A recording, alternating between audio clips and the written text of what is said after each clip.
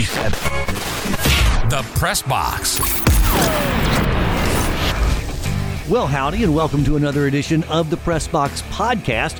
Mike Grace for my partners Chris Stewart and JD Byers going to offer you up just a little sample of what you hear each and every weekday on our radio show. The Press Box, heard on great stations around the state and online 24/7 at PressBoxRadio.com. Before we get to today's show, a little reminder that if you like what you hear inside the Press Box, we'd love for you to help us out. You can do so by subscribing to this podcast and then maybe telling a friend to do the same. You can find us on Apple and Google Podcasts, plus iHeartRadio, Spotify, Stitcher, TuneIn, wherever you and your friend find their favorite podcast. Simply search for Press Box Radio 1. That's Press Box Radio and the number 1 for the Press Box podcast. Try to offer you just a little snippet of what you hear every day on our radio show. And today you actually get 2 snippets. We talk a little college football, off-season, yes, but some big news, starting with Coach Nick Saban, who signed a recent contract extension with the Alabama Crimson Tide, and that brought us to today's opening arguments. This is the Press Box Radio Show, and these are the opening arguments. All right, Mr. Stewart, Mr. Byers, present to the court, if you will, an argument for what year will be Nick Saban's last as the head coach of the Alabama Crimson Tide. Hold on, I'm getting some of the loose spit out of my eyeball. The new deal takes him through the Tide's 2028 season. It's actually 3 years on top of the, I think, 3 or 4 or 5. But anyways, through the 2028 season. So does he finish the contract? He is currently 70, or it will be 70 in October, I should say. So he'd be 77 when this contract ends. Gentlemen? Your Honor, I contend that if Nick Saban stays healthy, 7 years would be the duration of that contract. An average of just 10 wins per year. Each of those 7 seasons, which would be below the current average at which he's winning at the moment. Imagine that. Yeah. But if he continues on the pace just of 10 wins over each of the next 7 years, he will have 324 career victories. Well, now. Surpassing the legendary Paul W. Bear Bryant. Wow. He has already surpassed him in terms of total national championships won in his career, matching the 6 that Coach Bryant had at Alabama. But he has the one that none of us in Tuscaloosa claim that right. took place in Baton Rouge. Yeah, that one. So were he to get to 324 career wins, along with the Lord only knows how many national titles at that point. Exactly, yeah. How many more? He'll be in an unbelievable spot from a historic standpoint. So that overruled. That would theoretically be 7 more seasons, so the chance for 7 more championships. I'm the only one that's going to be objecting in here. But that's fine. You rest your case now, Mr. Stewart. So, I'm done. Mr. Byers, you have a chance to counter, sir. Go right ahead. Your Honor, this barrister is purely speculating, which is probably going to draw an objection. I believe, and this is just an opinion on its surface one day after hearing about the contract, is that in 26 there will be an announcement of a coach in waiting, and 26. There will be one last year of the 27 season, the fall. Aha. And he will leave 1 year early. Okay. And the extra year is simply for recruiting, because you need that longevity on the end of a contract before the coach in waiting's announced to solidify a class that the coach in waiting can therefore inherit and recruit with and take over. So there's a little bit of overlap, not just in coaching, but on recruiting efforts. And he will not see the end of the 2028 season. Well, I certainly see the validity to both arguments. But as I have to rule, I'm going to go with Mr. Stewart's argument. What else is Nick Saban going to do? And again, the caveat there was as long as he stays healthy, and we have no reason to believe that he has any health issues. And as we mentioned, he'd be 77 when this contract ends. Jim Boeheim, Syracuse head basketball coach, is 77 as we speak.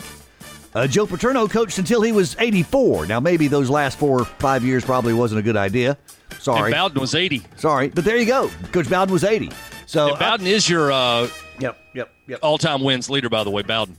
So I'm going to rule. Paterno had to vacate a year or 2, 3, or 4, right? Yeah, he did. I'm going to rule for Mr. Stewart and believe that Coach Saban does complete the contract through the 2028 season. You made a nice argument there, Mr. Byers, but it's time for you to go sit down, please. There is football news as well. Nick Saban in 15 seasons with Bama, 6 national championships, and he'll be hunting some more with a new 3-year contract extension.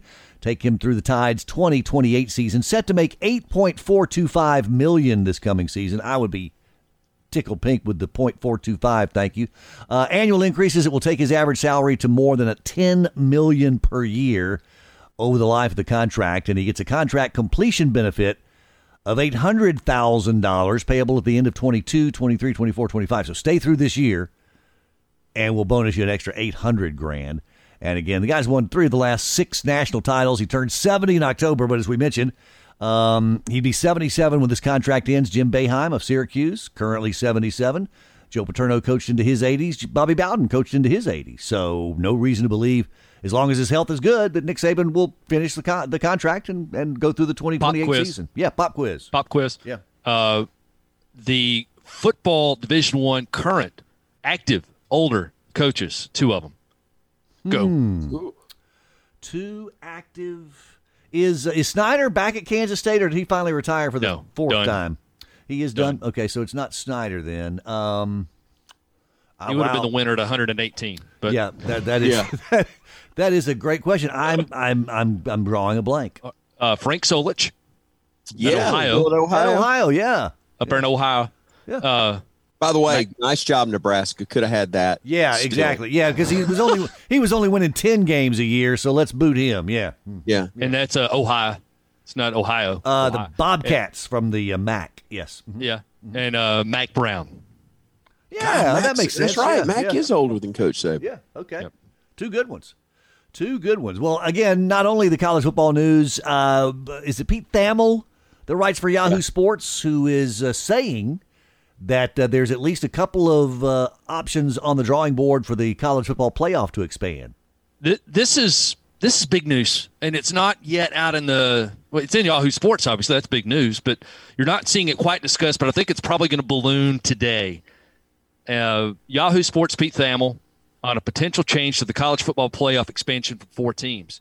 And he says that they reached out to a cross-section and tried to determine, of the potential ideas and concepts, which one is gaining the most popularity.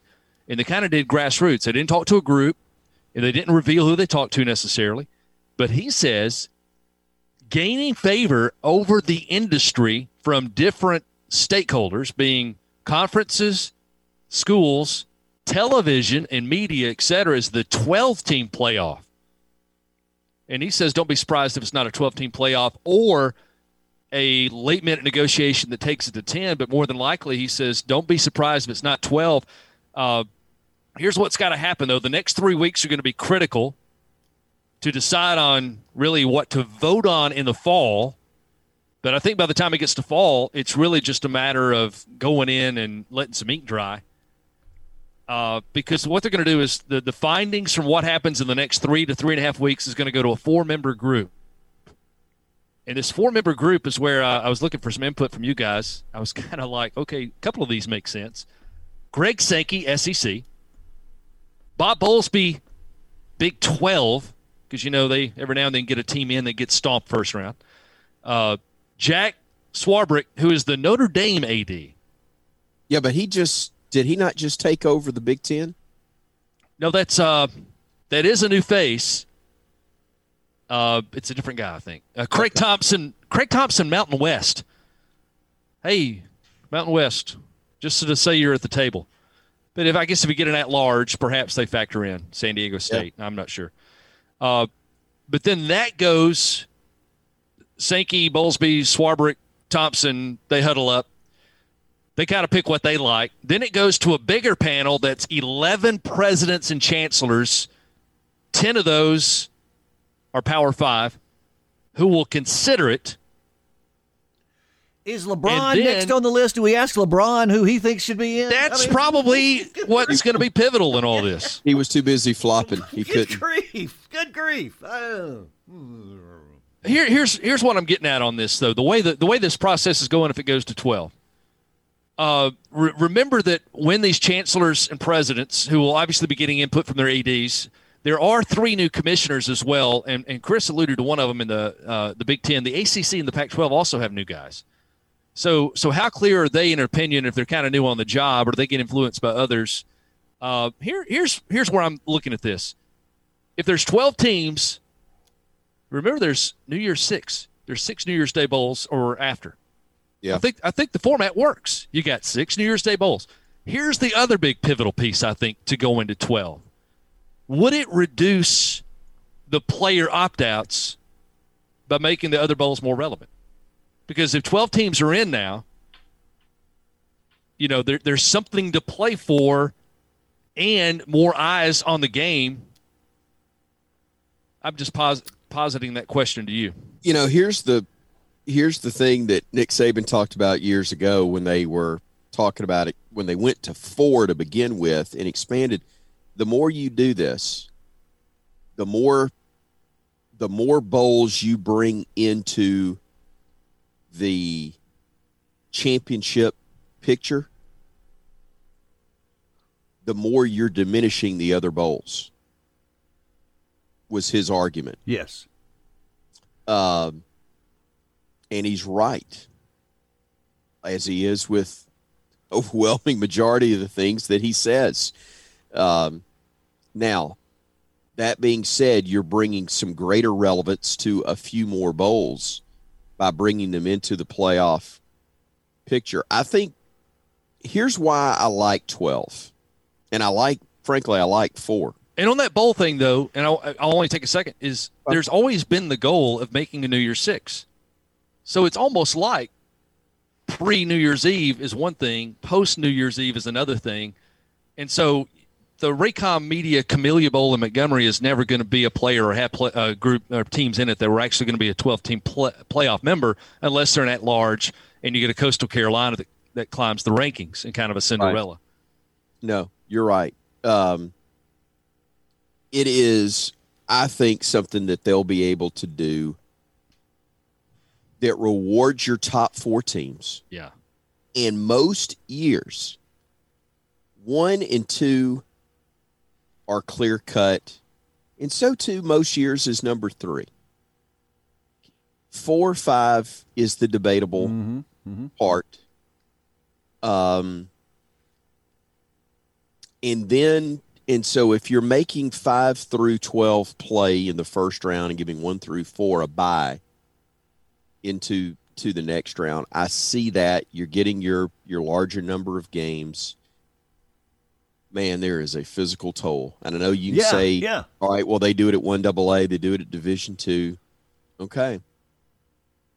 But I'm just saying you're putting quite the toll in the stretch now. Are they going to make a ton of money? Yeah, they are. And we know and ESPN has first rights of negotiation. Of course they do. And they'll make that work, and there'll be big paydays, and we're going to wind up with some bowls ultimately dying off, which ESPN owns. They'll cut those. I don't know. I am a fan of 4, and I know there are those who go, well, of course you are, Chris. You work for Alabama, and that's worked out really well. But here's how I don't disagree with that at all, but I will come back with this. If you think that expanding it to 12 is going to neutralize Alabama, you've lost your mind.